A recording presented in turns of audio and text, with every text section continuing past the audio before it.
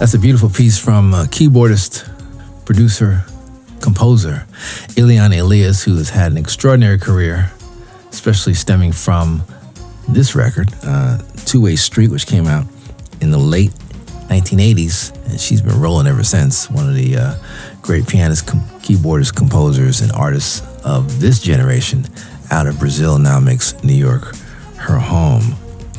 The album's called So Far, So Close.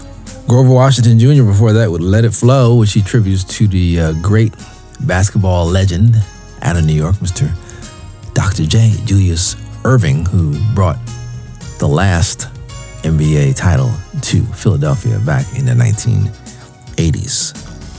We heard from the Jamaica Boys.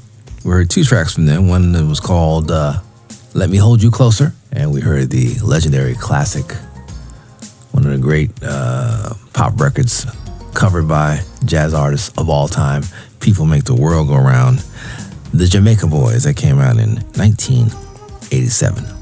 We got one more set around the corner, a little neo soul, a little jazz, and some good music. The RH Factor, Brandon Williams, Sergio Mendes, Bill Myers. Come on back, hang out with us one more time. This is the New Urban Jazz Lounge. NewUrbanJazz.com.